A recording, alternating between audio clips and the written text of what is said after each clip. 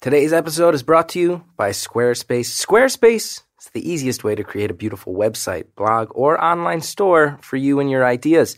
Squarespace features an elegant interface, beautiful templates, and incredible 24/7 customer support. Start building your website today at squarespace.com. Enter the code CG at checkout to get 10% off. CG like Chris Gethard, that's me, 10% off, Squarespace. Let's take a second right here to talk about Mack Weldon, who make a variety of products, including the underwear I am currently wearing. Not a lie, I like it. It's better underwear than I've ever worn before. It makes me feel classy, makes me feel like I look good, even though nobody can see it. It's antimicrobial, eliminates odor. If you don't like the first pair, keep it. They'll refund you anyway. No questions asked. Mack Weldon, good company. Support them like they support us. Go to MackWeldon.com and get 20% off using promo code BEAUTIFUL.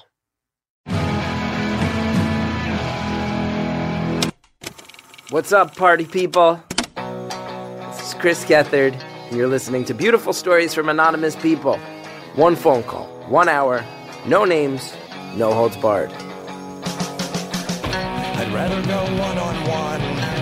I think it'll be more fun, and I'll get to know you, and you'll get to know me. Hello, welcome. I want to thank everybody who's listening. In particular, I want to thank any fans of This American Life who may have joined us in recent weeks.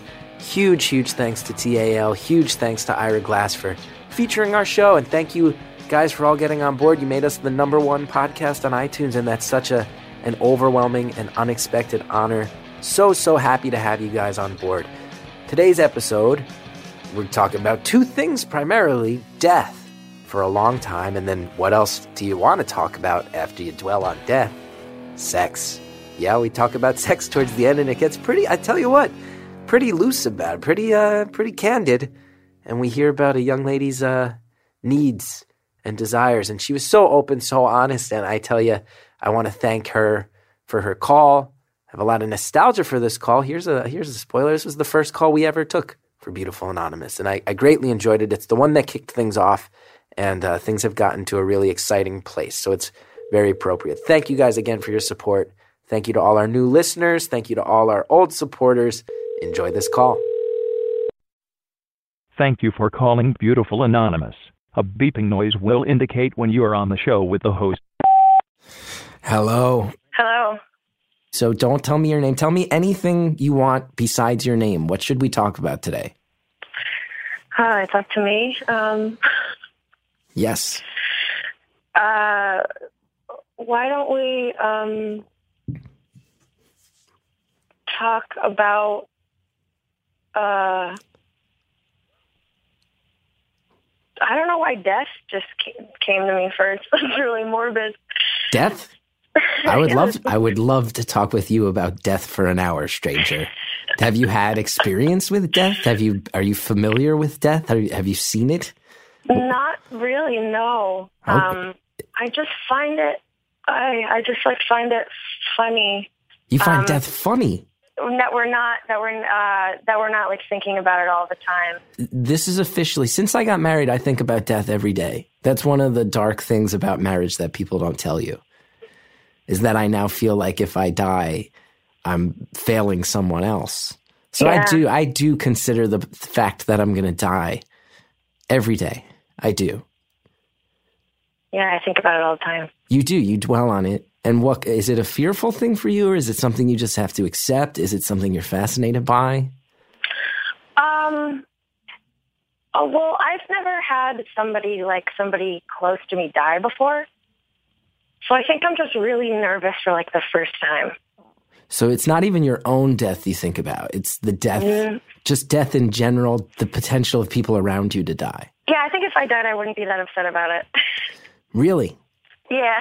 See, here's where I'm at with death lately, is I think about every day at some point it will just pop into my head like, oh, one day you'll die. Like I'll either get hit by a bus or I'll be in a hospital bed and my brain will just turn off. Yeah. I just had surgery for internal hemorrhoids. Not a bad surgery. It's a whole mess. Hemorrhoids are not a good thing. It's one of the first things that's happened to me where I'm like, oh, I'm old. I'm of a certain age now. But I had to get a surgery and they put me under anesthesia. And anesthesia is so weird because they just turn you off. And I was like, if that's what dying is, that's not so bad. If everything just goes black and then you're just off, that seems okay.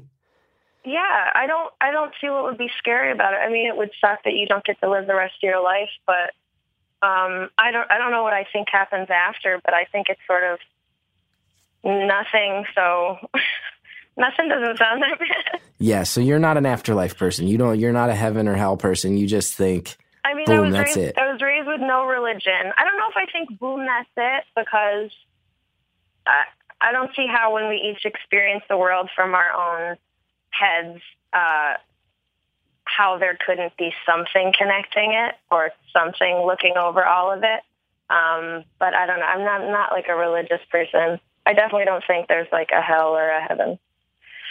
I've never said that before. No, that's awesome. I'm glad that you're sharing. And again, no one knows who you are, so you can say whatever you want.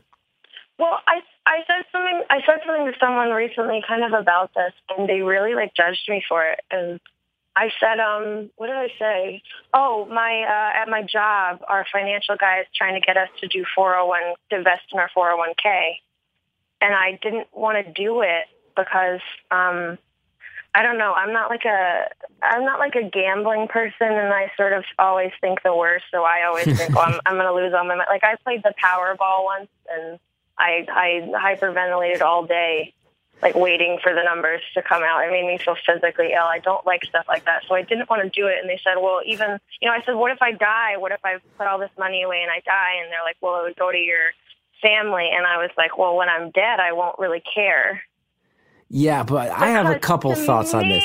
Well, because to me, I don't have any thoughts at that point. So that's a horrible thing to say. I love my family. I love everybody. But once I'm dead, like, I'm not a thing anymore. But hold on. Let's get into it. Before we get into the philosophical ponderings of death, I just want to talk financials real quick. Invest in your 401k. You have to put money in your 401k. And I'm the worst person at math, and no one likes gambling with money less than I do. I didn't even have a savings account until I was like 30. But one thing to keep in mind is it's not just you have a 401k that you're never allowed to use and then you die. It's for when you get old and sick and you want to have quality of life. So I don't think I'm going to get old. What's that supposed to mean? I don't think I'm going to get old. I think I'll probably die before I'm old. See, but everyone thinks that until you're like 29. You're younger. Yeah. Can I ask you? You don't have to tell me your actual age. You're younger than 29, right? I'm 25. You're 25. Yeah, you still think that you're just going to like burn out bright and die young like a Bruce Springsteen song, but you're not. One day you're just going to be like somebody who when you wake up and stretch, all your bones crack. And you're gonna not be able to move up and down stairs, and it's gonna be depressing. And then you need that money. So financially, the fact that you just compared your 401k to a Powerball ticket is distressing. It's disturbing. And I don't know much about my 401k. Really. Look into it. It's a good idea, and that's coming from someone who hates the banking industry and is pretty much a communist in his values. Well, I did it. I invested. I did. You do did. It. Okay, good, because that sent panic through me. My employer meets the percentage I put in, so it really does make sense to do it. Yeah. Oh my God. As a self-employed man, you get matching funds. You got to do it, or else you're just nuts. Or else you're nuts. Yeah. That's good. No, it's really good. Can you lose it? Can you lose all of it? I don't think so. It's a retirement thing. It's not like a money. It's not like stocks. It's a retirement fund. It's about as safe as your money can be, I think. I don't know. I'm really bad with this stuff. Our financial guy said if you don't put it in cash where it earns no interest and you put it in anything else, it's possible to lose it all. And the idea of having, being somebody who's never, had much money at all, the idea of having a lot of money and then losing it is, terrifying. So you'd rather, that's interesting. So you'd rather just stay relatively poor. You'd rather stay poor than be rich and get poor again, like Flowers for Algernon. You ever read that book? No. It's a guy and he's mentally touched, he's mentally challenged, and then they find a way to cure him, but then the cure wears off and he slowly descends back into his former state and is now painfully aware of where he's headed. Yeah. So you'd rather just be poor and happy than have a fleeting dalliance with wealth and then have it taken away. You'd rather not know. You'd rather not know what you don't have. Yeah, and I just think the concept of having a lot of money freaks me out, too. Really? Yeah. Because I really like stuff, but I don't really like that about myself. And I feel like The more money you make, the more shit you buy, and then one day it like all comes crumbling down. So you feel like you have a negative level of materialism, a level of materialism in your life you're not proud of, but luckily you don't have the money to enable your own bad qualities. Yes. Wow. That is a real level of self-awareness that I admire. I'm a little way too self-aware. No, I think it's a good thing, but I also think, because I'll tell you, if I don't want to make it about me, but my family, we grew up very poor. And, my grandparents are immigrants from Ireland. And then I remember when I was real little, one of the memories that touches me most as an adult is I remember my mom, she threw my brother, I think. It wasn't even me. It was a birthday party where she had all these carnival games set up in our backyard, like all these games where you're like throwing things through holes and trying to get things to land on things, but like real big carnival games. And I always remembered it from when I was real little as this like beautiful thing. And then when I got older, I asked her about it, and she told me she found all those things in the trash of the preschool down the block and realized she could throw my brother a good party. And that always like makes me choke up when I think about like my mom just being like resourceful, having no money. But then my parents did get money later in life. My dad actually had he worked for the company that made Viagra and had stock options. So when Viagra came out, wow, he made a whole bunch of money, and we kind of had to learn how to have money. It was really a strange adjustment for me because I spent so much of my life resenting people with money. And then all of a sudden there was just not like wealth. It wasn't like I was Scrooge McDuck diving into a lighthouse full of gold, but all of a sudden it was like, oh, there's some breathing room, and I don't know how to handle it because I always hated people who have breathing room. I hate people with money. You hate people with money. I feel really bad about it because I'm like, they're probably good people, and some of them, for them, they're successful. But so I think like money was the reason that like my parents split out when I was younger. I've always had like a bad issues, feeling about money, I guess. Money issues led to a bad split. What are some examples of times you've been around rich people where you're just seething with resentment?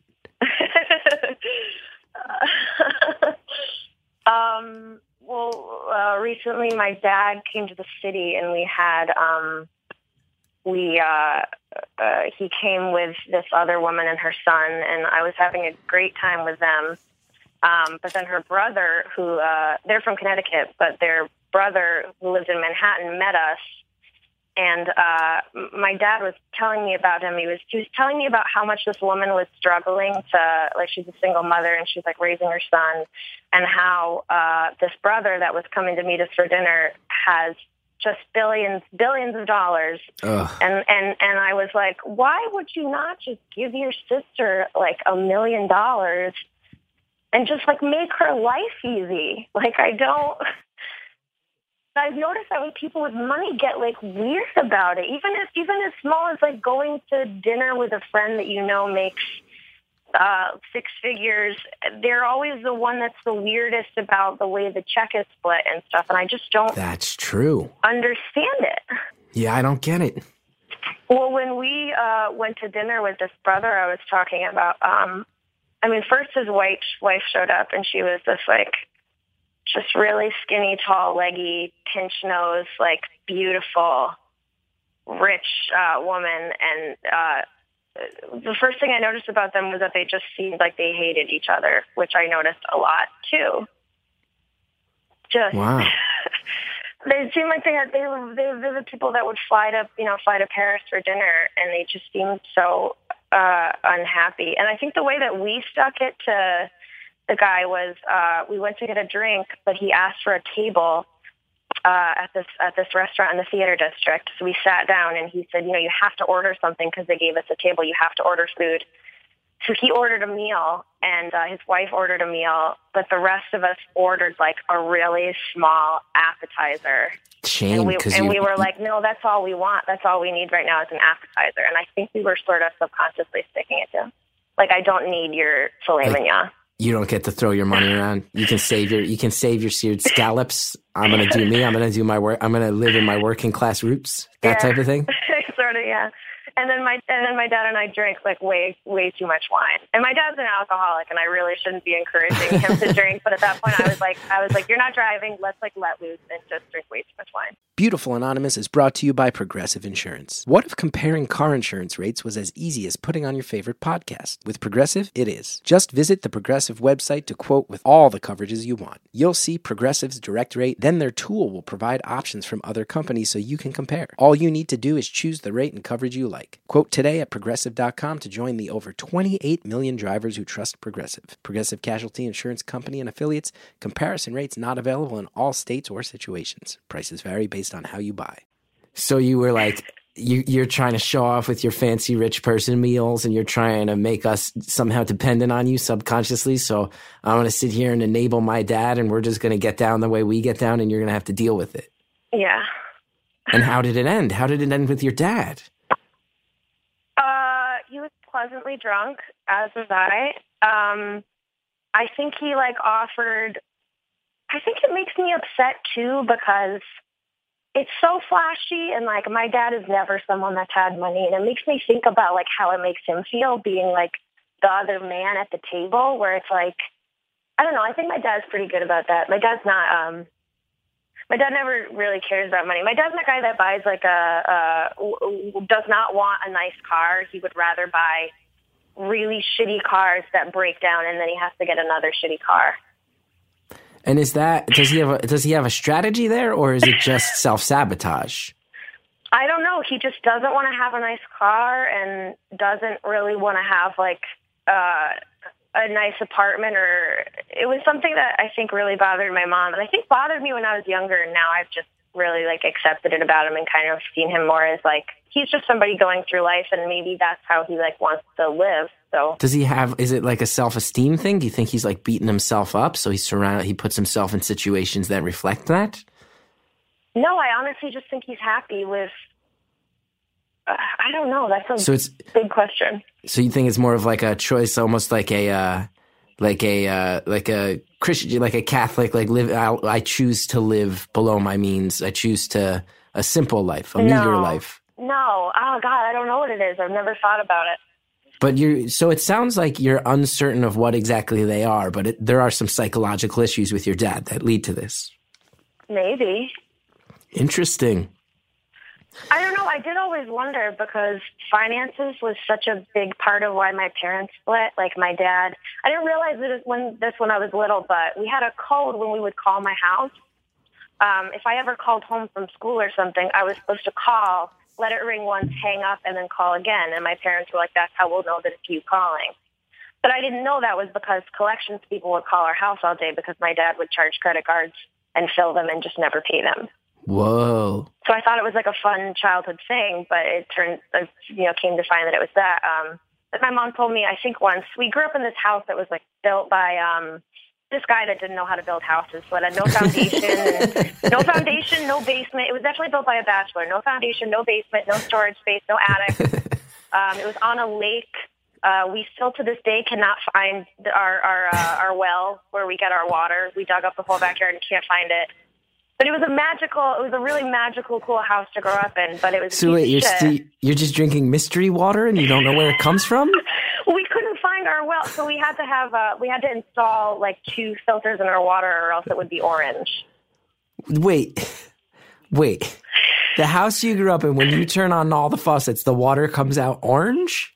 Yes, because it would have so much copper in it. And no one can track the pipes to where they go. We kept trying to dig the well out of the backyard, but we could never find it because the guy that built it didn't take note of anything. Wow, and the city signs off on all this. The city doesn't crack down and come in and say, none of this is up to code. You can't live in this I don't know if they know. Fantasy house? They don't live there anymore. But yeah, no, that was the thing. Wow. So there were a lot of things like orange water and the phone call game. When it rained, water would come down our walls and up through the carpet. And so my mom and there was mold everywhere, and my mom was miserable. She felt like it was kind of like a beautiful metaphor. She felt like her house was crumbling around her, and it actually kind of was. But one time she saved up a bunch of money to finally redo all the carpets, which is what she always wanted. And then she went to take it out of the bank, and my dad had slowly withdrawn the money out of it, and it wasn't there. Oh, wow. So your dad, I'm not trying to come down on him, and it sounds like you're still close, but it sounds like your dad was... Yeah, I feel bad that I'm talking about him now. He's also the most wonderful man I know and, like, my best friend. Hey, well, first of all, this is a safe space because nobody knows who you are, and I got your back, and I'm the one asking the questions. So if anything goes wrong, it's my fault. It's not your fault. But that's an interesting dichotomy to me because you're saying your dad's your best friend and he's wonderful. It also sounds like he was a little bit of a, no offense, it sounds like he was a little bit of a hell-raising bastard in the grand scheme of things. Yeah, I think he used to borrow money out of my savings account when I was a kid, but I don't think I knew about it. Wow. And you sound so well adjusted, though. I'm really fucked up, if I'm being honest. You are. No, yeah, be honest about it. You're fucked up. Yeah. And that seems like a good place to take a breath, because she's getting into it. And aren't we all a little fucked up at the end of the day? Why don't we all dwell on that, brace ourselves? And in the meantime, here's some words from some of our very much appreciated sponsors. Today's sponsor... Casper Mattresses, obsessively engineered American-made mattresses at a shockingly fair price. And now you can get $50 towards any mattress purchase by going to casper.com/beautiful and using the code BEAUTIFUL. You spend a third of your life sleeping. You got to make sure you're doing that on a good mattress, So get one that has good sink, good bounce. This mattress, hybrid latex foam, memory foam, risk-free trial and return policy. They deliver it to you. You try it for 100 days, and if you're not happy, they pick it back up. That's 100 days. That's insane. You go to a store, sleep on a mattress for like 5 minutes. You lay on the mattress, and then they're bothering you to buy a Casper. You sleep on it for a real long time. It's $500 for a twin size, $950 for a king size mattress. Comparing that to industry averages, that is outstanding. You get $50 towards any mattress purchase by going to casper.com/beautiful using the code BEAUTIFUL. Of course, terms and conditions apply, all that stuff, but check it out. Casper Mattresses. And now, let's return to our phone call in progress. If I'm being honest. You are. No, yeah, be honest about it. You're fucked up. You make it through the day. When I think about my family, I'm like, yeah, it's hard. And does this affect like your relationships, your trust, your things like that? Or are you like already rallying against that to make sure you don't perpetuate the cycle? How does it work? I only ask that, not to be insensitive, but my family, my mom, I give my mom so much credit because her household was about as insane a household as you'll ever hear about growing up. But then she went, some of her siblings, I think, dove into that. But she went and set up a house where she's like, no, there's not going to be a drop of alcohol in this house and things are going to actually be calm and sane. It's the best thing anyone's ever done for me. Well, here's the thing. To even out the score here between my parents, because I've been between them my whole life. Okay, yeah. Let's break it down. Because my parents are still married, and I know I'm lucky. So hearing the inside dirt on this, I got to say, it might be painful for you. I appreciate you sharing it. Yeah, but it's very interesting. It's very interesting for me to hear. So my parents are both alcoholics. My mom is an alcoholic where she'll drink every day. My dad is an alcoholic where he'll never drink, but when he does, he goes like rock bottom. That's what I did. That's why I don't drink. I was more like your dad. Yeah, the last time I saw my dad really drink, other than the other night when it was fine, probably because he left the city. I didn't see him later that night. Last time I saw him, he went to like a school reunion, and I was in the area. I was at a coffee shop working on something, and he went to this reunion for a few hours. And I went to meet back up with him, and I found him sitting on a bench with like blood dripping down his face, and he had like gotten so drunk that he like fell on the sidewalk and hit his head and didn't realize there was like blood all over his face. Whoa. And he didn't really drink. I think my earliest childhood memory ever is me and my brother really small in our kitchen. My dad was like passed out on the kitchen floor, and my mom came home, and I think he was like alone with us. My mom came home from work, and we thought he was dying. And I remember like pointing at the poison control skull on the phone list, being like, call 911, and my mom being like, no, he's fine. He's just really drunk.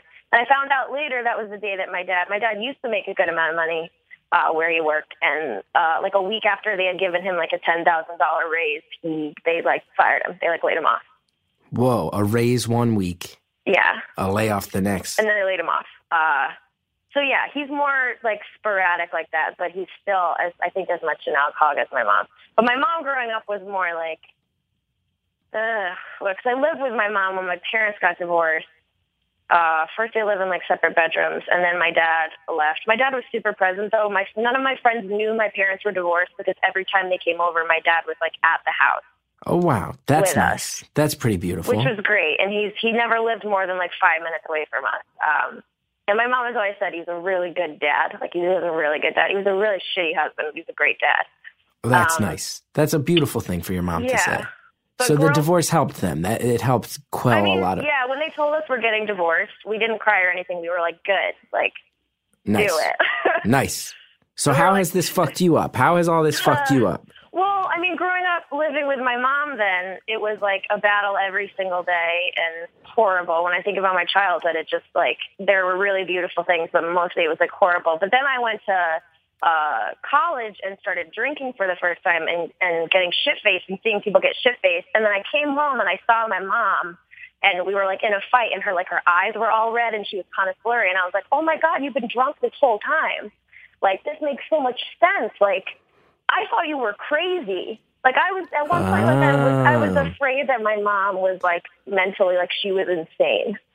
Wow. But I was like, no, you were just like, this all makes sense now. And I talked to my brother about it. It was a relief to find out your mom was an alcoholic. Yeah. Wow. But it made everything make sense because I was like, oh, that's why like I would talk to you and it would be like you weren't hearing anything I was saying because I felt like I was going crazy. Wow. And you had said you talked to your brother. Yeah, and my brother said the exact same thing. He said, I came home from college and I realized, oh my God, she's drunk the whole time. And my brother, I think, was affected. He was affected by it also. And we're still affected by it. We're like still struggling with. You guys are close, you and your brother? Yeah, I think we're close now because we're the only two people that get it. Older brother, younger brother? Older brother. Wow. The way it's affected him is he can't yell without bursting into tears. Oh, wow. So, like, any anger or emotion in that direction. Yeah, if he ever has a fight with his girlfriend, I could hear him, like, fight with his girlfriend, and he would, like, burst into tears. Oh, wow. That's pretty rough. Yeah. Yeah. When you can't deal with one issue without other issues just surging to the surface, that's got to be rough. Yeah, he would just hide in his room a lot. I remember, too, after college, I found out my brother was, like, smoking weed all the time in his room. And I kind of hated that, too. Like, I didn't know my brother was high a lot. Wow, so you're just surrounded by impaired people, and you're not... that's not fair, because it's like you never had firm footing. You never had all the info. No, I never really had. And meanwhile, I'm a kid, and my parents... When your parents get divorced when you're a kid, it's like, you can't... you're all they have. So you become their best friend. So when they want to talk about their, especially when you get into teenage years, you start to have relationships and stuff, they want to talk to you about their relationship. They want to tell you why they don't like the other person. So you get you get talked to like you're an adult. Like, I knew from really, really young that all the stuff my dad did wrong, all the stuff my mom did wrong, I knew that we were at any moment going to lose our house. So it was like, I'm in this house that's like falling apart. We're going to lose it at any moment. Like, I'm reminded of it every day. Like, my family's broken apart now. So it's like, what do you hold on to in that situation? But I'm going to school and I'm like a decent kid. I'm doing plays and I draw and I'm being perfectly normal. But then I go home and it's like, I guess I went to therapy recently for the first time, and I was like, I don't deserve to be here. Like, I don't really have problems. Like, I really don't. There are people out there with huge issues. And then I started saying all this stuff, and this therapist was like, sounds like a lot of stuff. Well, yeah, I think so. And I think I've never hidden the fact that I'm in therapy. I'm a big advocate for it. But I think there is a thing of, I think no matter who you are, you kind of feel like other people have bigger problems and it feels like I shouldn't deal with mine. And it sounds like you are someone who's able to talk about this stuff, and just talking to you, it sounds like you got a head on your shoulders. So it seems like maybe you shouldn't sort it out, but probably just based on what you've told me, it can't hurt. It can't hurt to talk to somebody about this, right? Yeah. I think that's pretty bold. That's pretty great that you sought out therapy. I think that's a good thing. I think it's that's funny. nice. I sort of tell a lot of people about this stuff. That's probably for the best, right? That probably allows you some ownership over it, I'd imagine, some strength to feel like this is not a secret that's going to limit me. It's going to be something that I put on the table and therefore have power over. I'd imagine. Yeah. I don't know if that's true. Is that how you feel about it? I don't think of it as like a secret. I don't know. Going back to what we got into this talking about how it's affected you or whatever. It's kind of coming back to like death and money and all of that. Yeah. The other thing about your parents getting divorced is that now they have no financial stability and no life plan. Like my parents don't have retirement. Like my dad doesn't have health insurance. So that's another part of this whole 401k thing, to loop it back around. You just have never seen it in action. You don't know what it is or how it works. My family has never had like savings. Like when everybody lost all their money, when everyone like lost all their investments and stuff, my family wasn't affected because they didn't have anything to lose. Oh wow! So is it fair to say out of your nuclear family, it sounds like you're the youngest, but maybe also the one who has her shit together the most? I don't. No, my brother really has his shit together, I think. Oh, so he's not still a big pothead.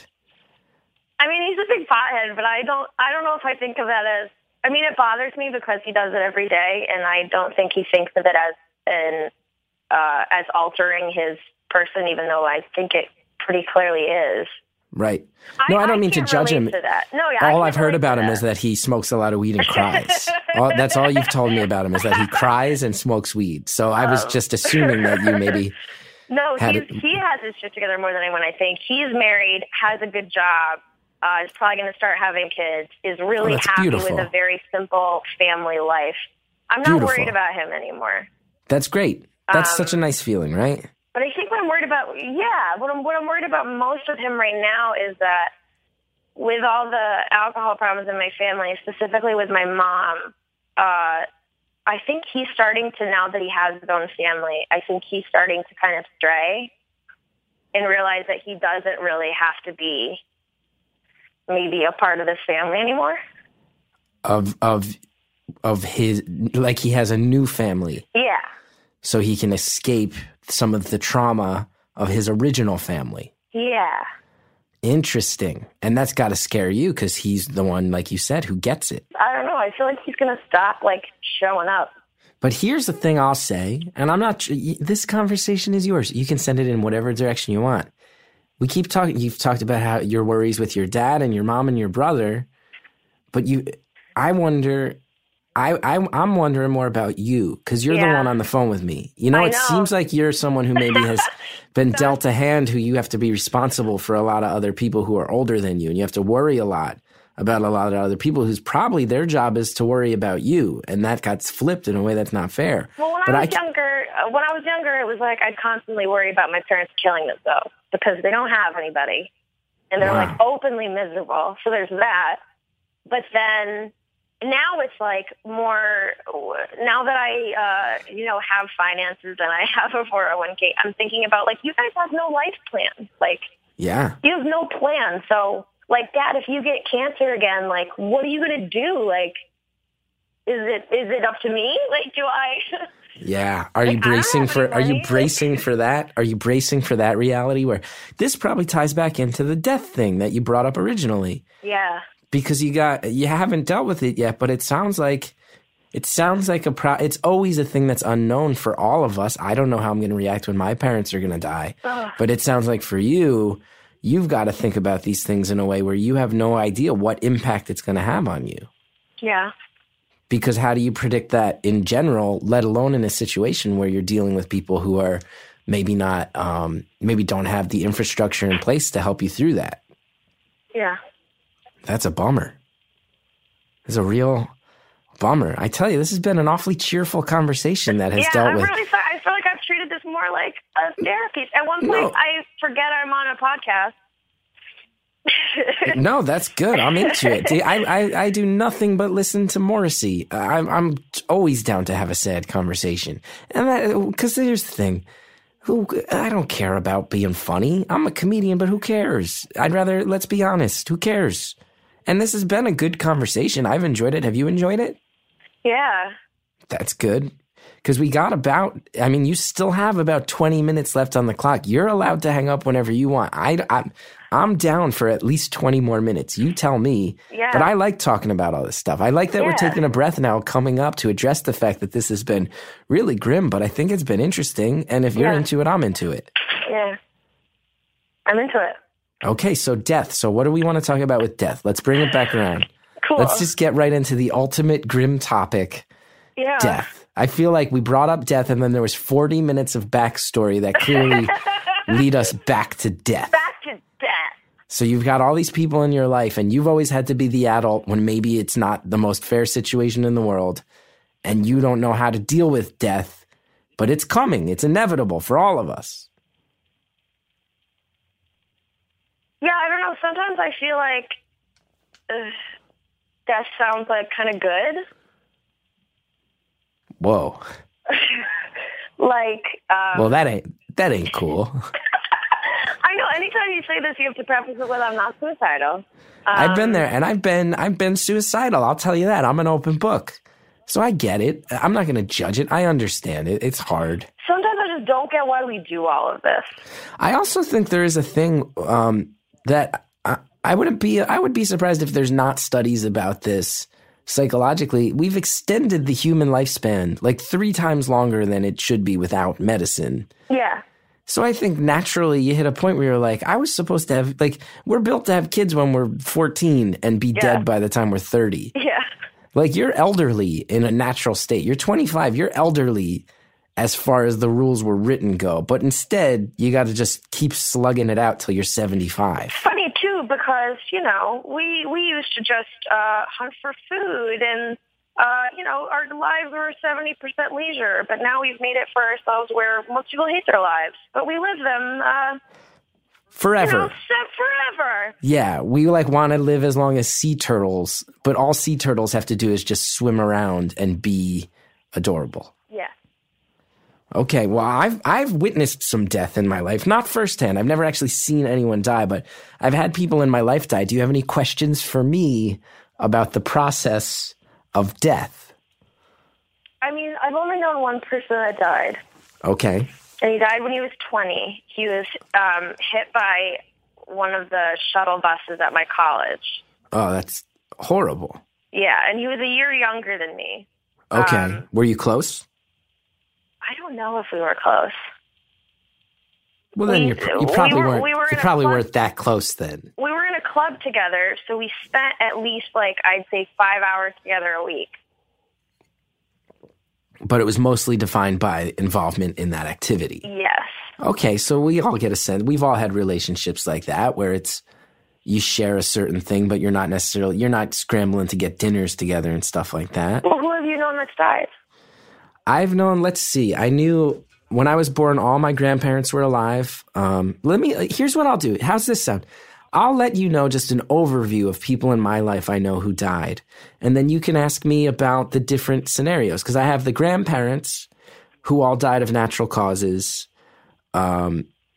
different ways. One when I was 7, and then I think the last one when I don't remember if my grandfather or my grandmother passed away last, but it was just after college. I think my last grandparent died, and they were all tough in different ways and they all handled it in different ways. And then I also, I have, probably the one that's messed me up the most is that the kid I grew up with, on my block, the friends you have who live on your block, that's a special kind of friendship. And there was this one kid who I was attached at the hip with. Our families wound up being good friends. We'd go on vacations together. I mean, this kid was my best friend. And then he moved to a different town just before junior high. And we'd still see each other. And our families would still get together a whole bunch of times a year and whatnot. But we weren't as close after he moved. But he died of a heroin overdose about maybe 8 or 9 years ago.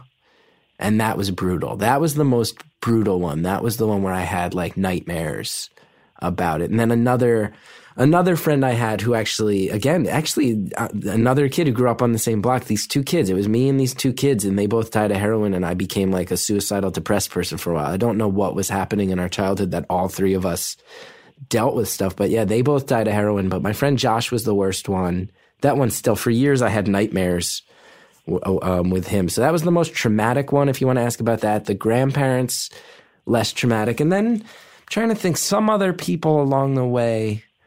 But those were the ones who were closest, for sure. Is the grandparents, which would give you more an idea, I think, of the traditional, a family member has died and what's the process surrounding that. And then the heroin one, which was much more of a traumatic, like, oh, that didn't need to happen. How do we deal with this and rebuild from there? So I think those are the two angles I can speak to involving my personal experiences with people dying in my life. So where do you think they are? This phone call's really rolling, and I know there's a lot of momentum. You know what's only going to add to that momentum? It's taking a quick moment to hear from some sponsors. Let's talk about Squarespace for a second. Squarespace is a product that I can very honestly endorse. I will tell you, the Chris Gethard Show, our website, it's a Squarespace right now. We needed to make one that we could really use intuitively, one that we could adjust and make alterations to on the fly as things change to week to week. And we weren't messing around. We went right to Squarespace, and we have not regretted it one time. You can go ahead there. You can build a website, portfolio, online store. It's very, very easy. You go ahead. They look professionally designed regardless of skill level. You don't need to know how to write code. I can vouch for this. I don't know how to design a web space, and I personally helped build the site for the Chris Gethard Show. It's all very easy to use. You get a free domain if you sign up for a year. So start your free trial site today. You go to squarespace.com. When you decide to sign up, make sure you use the offer code CG to get 10% off your first purchase. Do it right now. I'm not kidding. It's easy. It's useful. It's everything they claim to be. Squarespace, do it now. Are you looking to spice things up in the bedroom? You've been fantasizing about surprising your lover with an adventurous new toy or adult movie? Well, here's an offer you won't be able to resist. Go to adamandeve.com, and for a limited time only, you'll get 50% off just about any item. But that is not all. Oh no, when you select your one item at 50% off, you'll also receive 3 free adult DVDs for a little inspiration, plus a free extra gift so sensual, I can't even mention it on the air here. So to top it all off, I'll tell you what, they'll even throw in free shipping on your entire order. And no, they're not kidding. So check out adamandeve.com today for this special offer. Get 50% off one item when you type stories for the offer code upon checkout. When you do, you'll get 3 free DVDs, a free extra gift, and free shipping. Just use offer code stories at adamandeve.com. That's STORIES at adamandeve.com. Okay, everybody, make sure those earphones are all the way in. Take a deep breath. We're getting back to the phone call. I think those are the two angles I can speak to involving my personal experiences with people dying in my life. So where do you think they are? I don't know. Because I'll tell you, I don't know your ethnic background. I'm Irish Catholic, and we are a superstitious people. And I'm not a practicing Catholic anymore, but ethnically, that's how I would describe myself. And I've seen weird things. I've had a few weird things happen, like my grandfather had a stroke, a pretty massive stroke at one point, and this is so much to explain, and what a bizarre thing to say. I'm pretty sure he inhabited my body in the moment when it happened. There was a very, very strange incident where I started crying in school and had like a weird seizure thing, and then later found out it happened at the same exact time my grandfather had a stroke. I had a cousin who died as well very young. That was a bad one. He died in a motorcycle accident. He lived in California. You've had a lot of deaths in your life. Yeah, I have. I've had a decent amount. He died. He died when I was in 7th grade. He was so cool. I lived in New Jersey. He lived in California, and he was really just so cool. And I remember his nickname was Tiger. His real name was Paul. Nobody called him Paul. His name was Tiger. Had a leather jacket, drove a motorcycle. And I remember I used to get picked on, and he'd come to town and he'd just shit on my bullies and tell me I was cool, and it always felt good. He died in a motorcycle accident New Year's Eve. But right before that happened, maybe 3 or 4 months before that happened, he was in Jersey, and my grandmother threw holy water on him and was like, "You need this." And we were all like, "Whoa." And then my mom just told me a story. She used to be a teacher in a Catholic school, and it was really run down. and the ceiling collapsed. And right before it did, my mom heard a voice in her head say the words, "Tell all the children to come to you right now." And it was my grandmother's voice, and she had just passed away. So I don't know. There's been some things in my family where I'm like, well, I don't know if I believe in heaven. I think, for a guy who's like a very liberal artist living in New York City, I think I quietly believe in something religious a little bit more than most of my atheist peers. I don't roll my eyes at it, certainly. And I think there's some level of spirituality in the sense that you have a spirit that is the thing that defines you. So I don't know where they go, but I think it exists in some sense. I don't think it's just like all of a sudden you're just a pile of meat and bone. And I don't think that's just me rationalizing that, because I don't mind if you're just a pile of meat and bone. But I just don't know if that's the case. I don't know that people I don't know that people can have the impact they have on you if all we are at the end of the day is just like animals that are programmed to eat and reproduce. I don't know. Maybe I just want to believe that people are more than that, but I do believe they go somewhere, at least for a little while. We also, my wife and I, our cat died last year, and it almost definitely haunts our house. Your cat died? Our cat died, and we hear her running around and using her litter box, even though it doesn't exist. It's freaky. It's weird. It's freaky. Wow. But yeah, I probably believe in ghosts on some level, quietly. This is freaking you out. Me? It sounds like you're clamming up a little bit. No, like, I'm just listening. You were way more down to talk about the living traumas of alcoholism than you are the theoretical traumas of death. No, I was thinking about when you talked about your cat. It made me think about when we put my cat to sleep when I was younger, and it made me think about being like, okay, today's the day we're going to go kill the cat. So say goodbye to the cat. So wait, I got a couple questions. First of all, obviously that makes sense because it is a personal experience you had. But I just told you about friends dying from heroin. I know, and I'm thinking about my cat. From my grandparents' ghosts visiting us. I opened up to you about all sorts of stuff, and the thing that hit you most was the cat one. The cat one what got through, not my grandfather's body inhabiting, my grandfather's spirit inhabiting my body, or my grandmother's voice appearing in my mother's head post-death. The thing that got through to you the most was the cat? I thought about stuff like that too, but you were talking, so I didn't want to. But it clearly didn't stick because what you brought up immediately was the cat. I just miss my cat. So that is, I'm joking about it, but that is your experience with death. And that's part of, that's part of why we own pets, is because you learn those life lessons through them. So you do know death. You have seen death. I mean, my grandparents, both my grandfathers died. But did you know them at all? Yeah, one died when I was really small. And I cried, but I don't know if I cried because he died. I think I cried because it was my mom's father and she was upset. Yeah. So you've never dealt with death at an age where it was. Yeah, my other grandfather died when I was 15, and I didn't really process it. And then I actually had a really inappropriate crying fit at his funeral. Oh no, I think.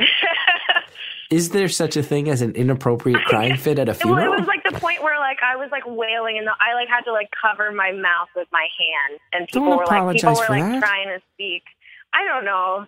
You're crying at a funeral. That's the number one place where no one can ever judge you for crying. Well, it's interesting, actually. When my friend died that I was telling you about, I felt guilty for crying about it because we weren't that close.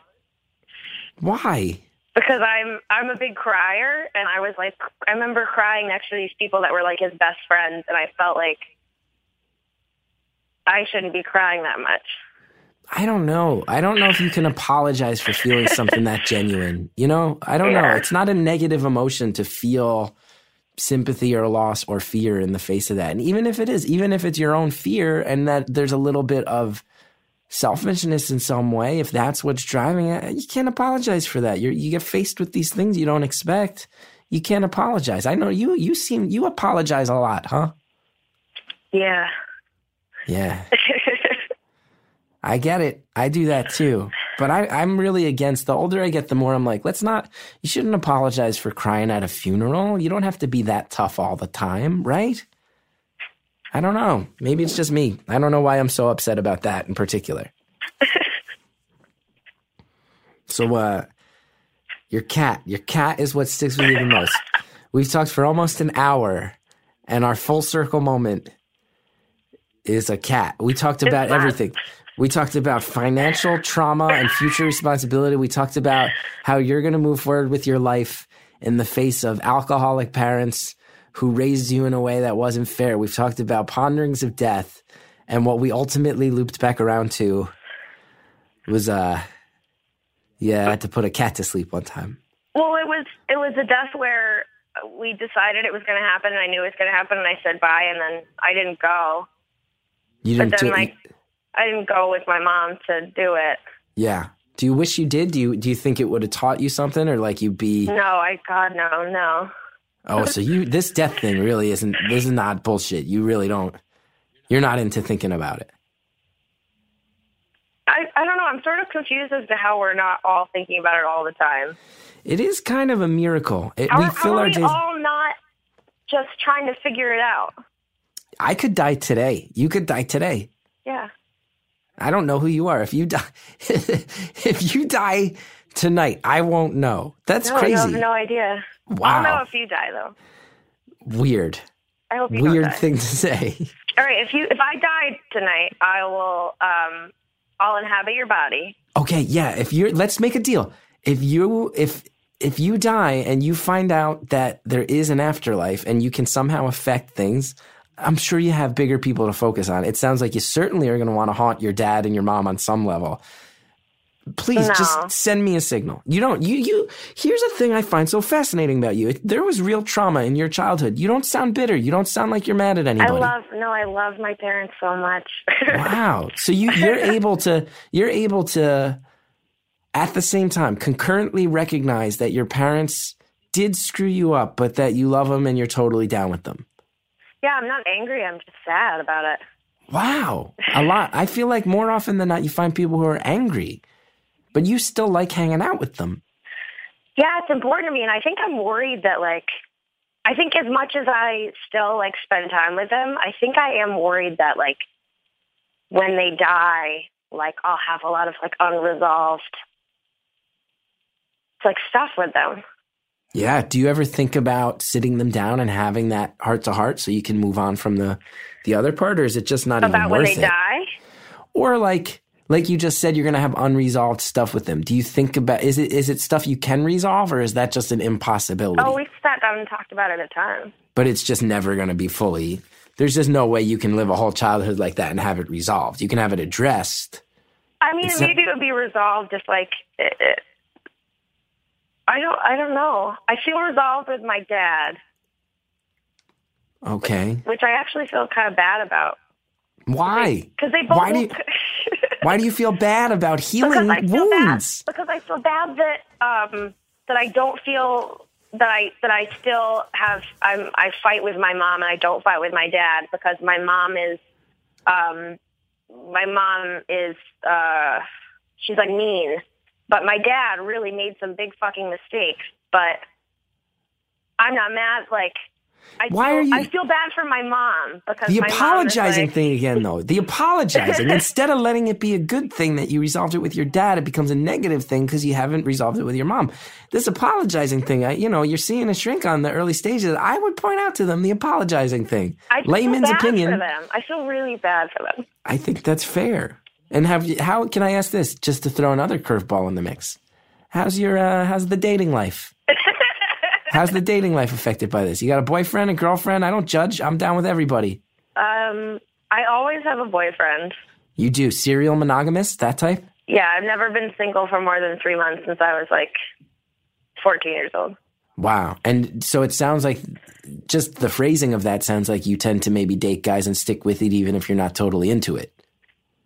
I think I'm totally into it. I think I pick people that it's really obvious that they. Sorry, I think I pick people that that I know could love me, that I know are really into it. Oh, so it's less about how you feel about them and more about their feelings towards you. Yeah, I'm like, oh, I really love this person. And that's clearly rooted in your childhood and your parents' relationship, right? That's a goddamn no-brainer. Is it? If you're constantly getting in relationships just because they're sustainable as relationships, even if there's not true feeling behind them, yeah, I'd say that might relate to being the child of what sounds like a pretty traumatic. I think there's feeling in them at the time. I'm comfortable, but then when I don't know if I'm particularly attracted to them when I first meet them. You're attracted to the idea of what they can offer. Yeah, it's like stability and yeah. So why not have a stretch being single? How come you always scramble to get back in another relationship? I hate being alone. Don't like it. I hate it. You don't like being alone in a bed at night where you have to sit and think and process your real feelings and thoughts. Yeah. Wow. So you got a boyfriend now? No, I have someone that likes me that I think could become a boyfriend, but I'm very resilient. So this guy's asked you out? Yeah, we actually we had sex last night for the first time. You had sex last night for the first time with a boy who likes you? Yes. How was it? Can I ask? How was it? I like this. I like that. So we've gone from death to rebirth, the whole cycle of life in one phone call. Well, it was short. It was short. Oh, that sounds not good. It was 3 times, but they were all short. Wait, 3 times in a night? Yeah. So this guy's just like a rabbit. Here's what's funny. We slept together and it was really fast, and then he didn't aim to make me feel good. Like he didn't try to do anything else. And it sounds like he's been chasing you for a while. Not for a while. But he's made it clear, hey, I dig you, I'm into it. And then he just he doesn't go downtown. He doesn't no foreplay. He's not doing any build up. He's just like meh, meh, meh, meh. Yeah, and the sex was good, but I didn't get anything. I didn't get my time. Why do guys do that? Maybe it's because I grew up a nerd who assumed I would just never experience vagina. But I really put in the effort and time. Why don't guys put in the effort and time? Is this a real good-looking guy? No. Well, yeah, he's good-looking. He's short. He's short. So you'd think he'd feel a need to work. Well, I think there's just I think that's just our culture. I think 2 people having sex and only the guy orgasming is just seen as normal when it shouldn't be. I bet this guy is young enough that he grew up with access to hardcore pornography on the internet, which I did not.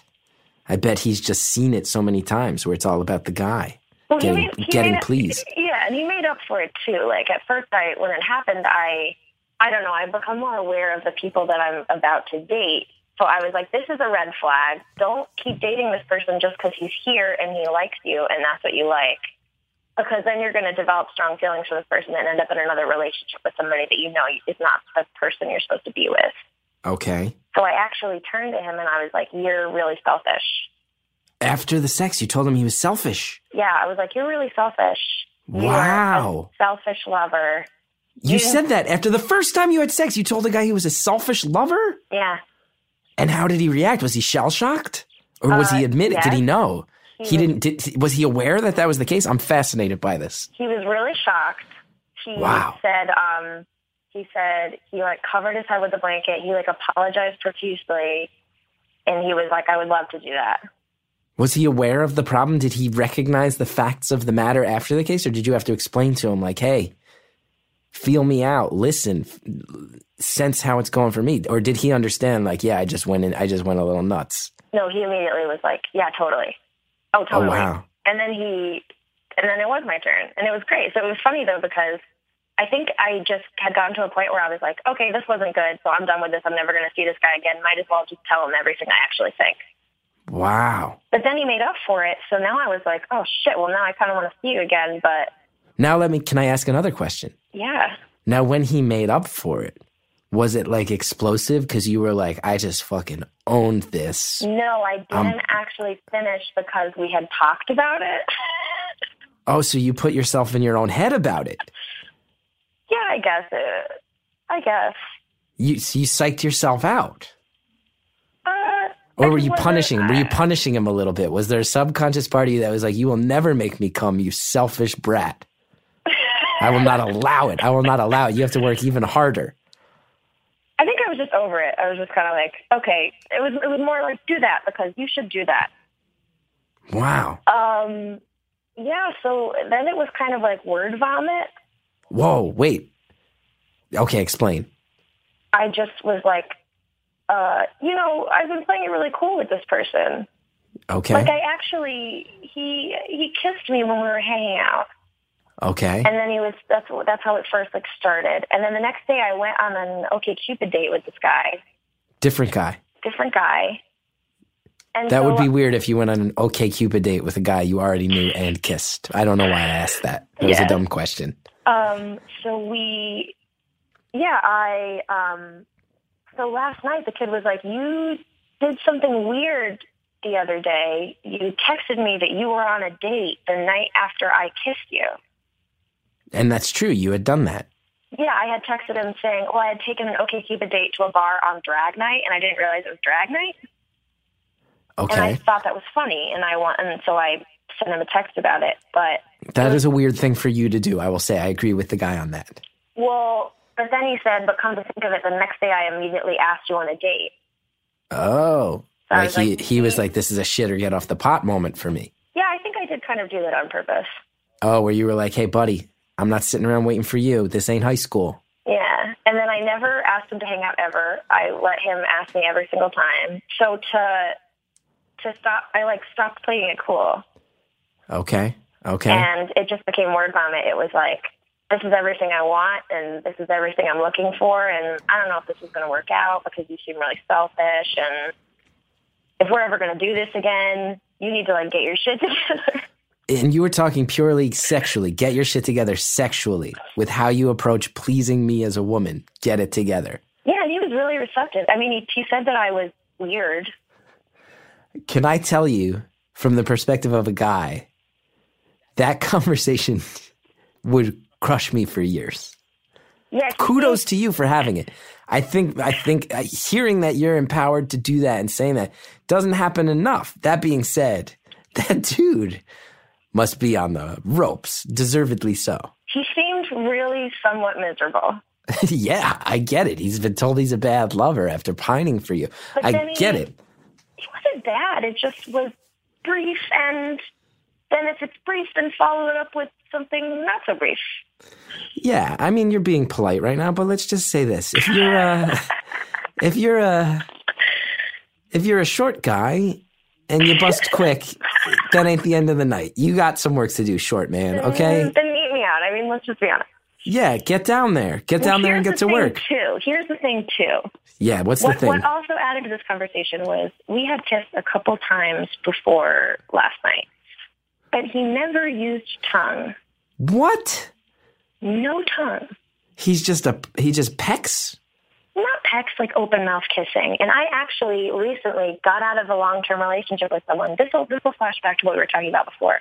Great, perfect. I was in a 2.5-year relationship with a guy who could not kiss with tongue or go down on me because he'd had a lot of medical problems as a child, so he was severely germophobic.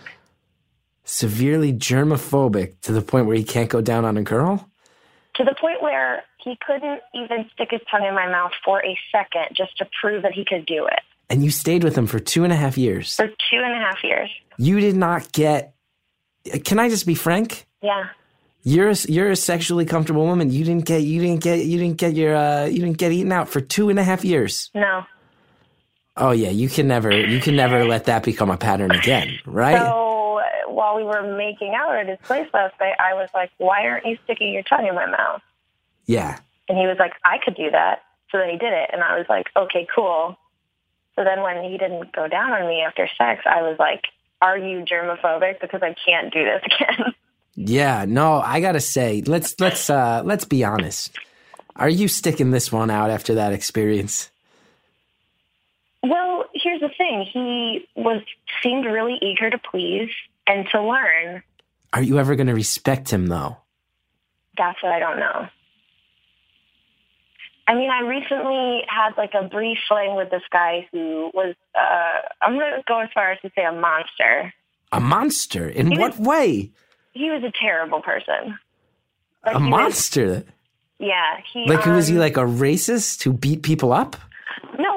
horrible to me for months and then asked me to be exclusive. And then after we broke up, I ended up having a drink with his ex-girlfriend, which was a crazy thing to do. And we compared timelines, and he was like having unprotected sex with her and just like a bunch of other people the entire time. So so he's a monster.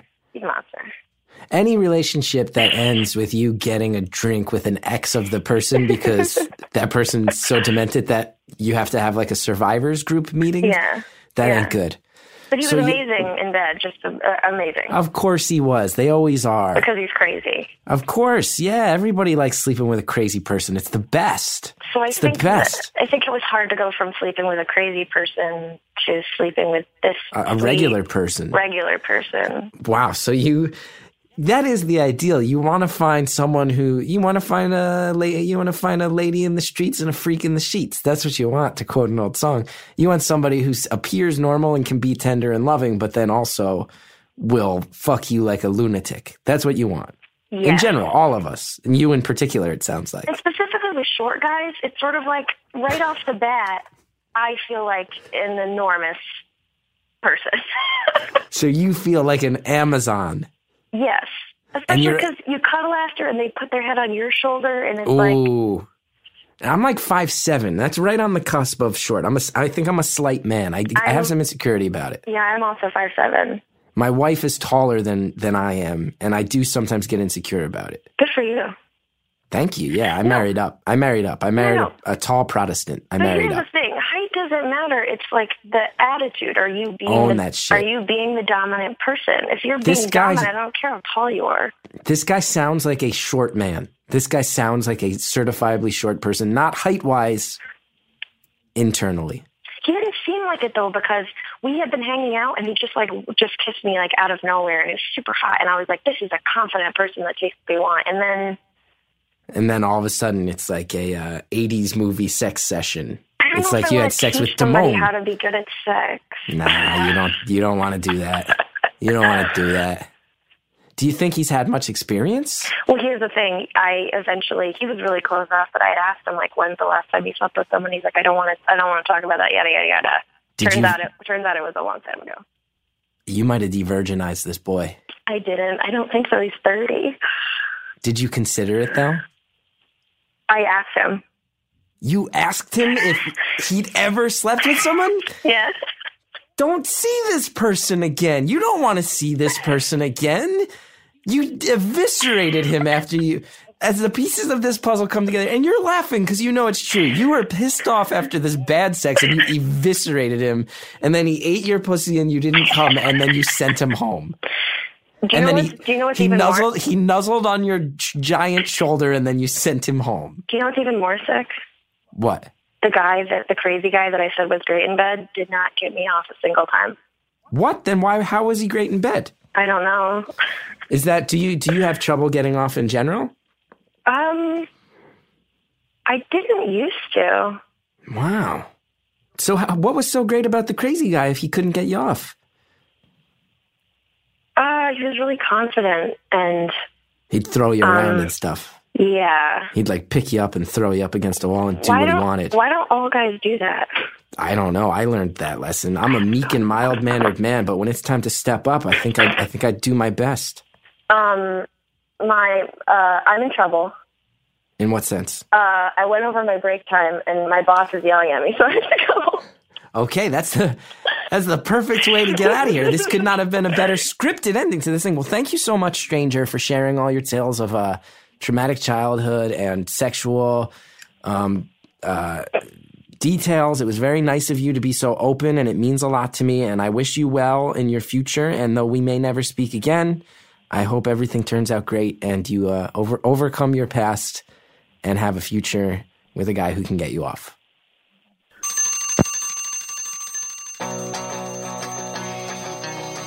Thank you, caller, and I hope you get all the satisfaction that you need in your life, both sexually, death-related, and most of all financially. I encouraged you to get on your 401k. I myself could use some advice on that. If you're a financial planner out there and you want to help out your old pal Gethard, please do get in touch. I want to thank John DeLore. I want to thank Greta Cohen. I want to thank all the listeners who are rating, reviewing, subscribing to this podcast. Your enthusiasm has been incredible. Again, huge thanks to Ira Glass and This American Life for shining a spotlight on us and helping us so much. Thanks to Shell Shag for all the music. You guys are incredible and good friends, and I love you. ChrisGeth.com if you want to know where I'll be out on the road doing stand-up. The Chris Gethard Show if you want to support our talk show, which I'm so excited about this year. We just had Lena Dunham on. We have so many good guests coming down the pike. You guys are incredible. Thanks for supporting this show. It's been such an exciting thing to see it catch on, and I hope we can keep you guys engaged and excited because these phone calls have been so exciting to me. Thank you so much. We'll be back next week with more beautiful stories from anonymous people.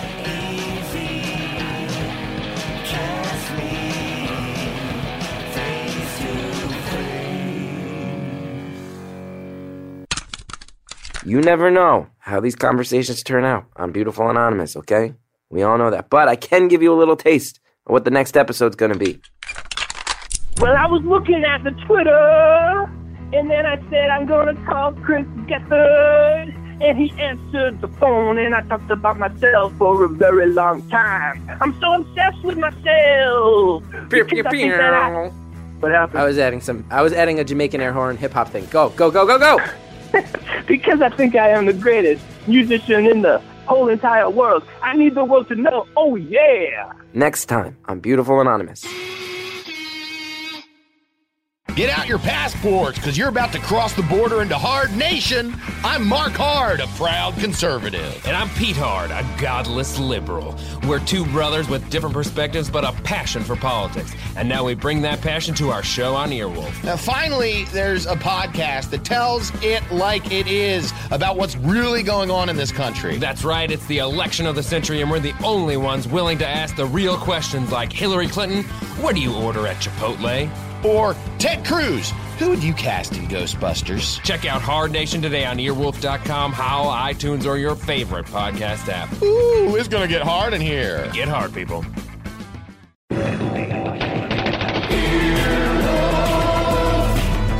This has been an Earwolf production, executive produced by Scott Aukerman, Adam Sachs, and Chris Bannon. For more information and content, visit earwolf.com.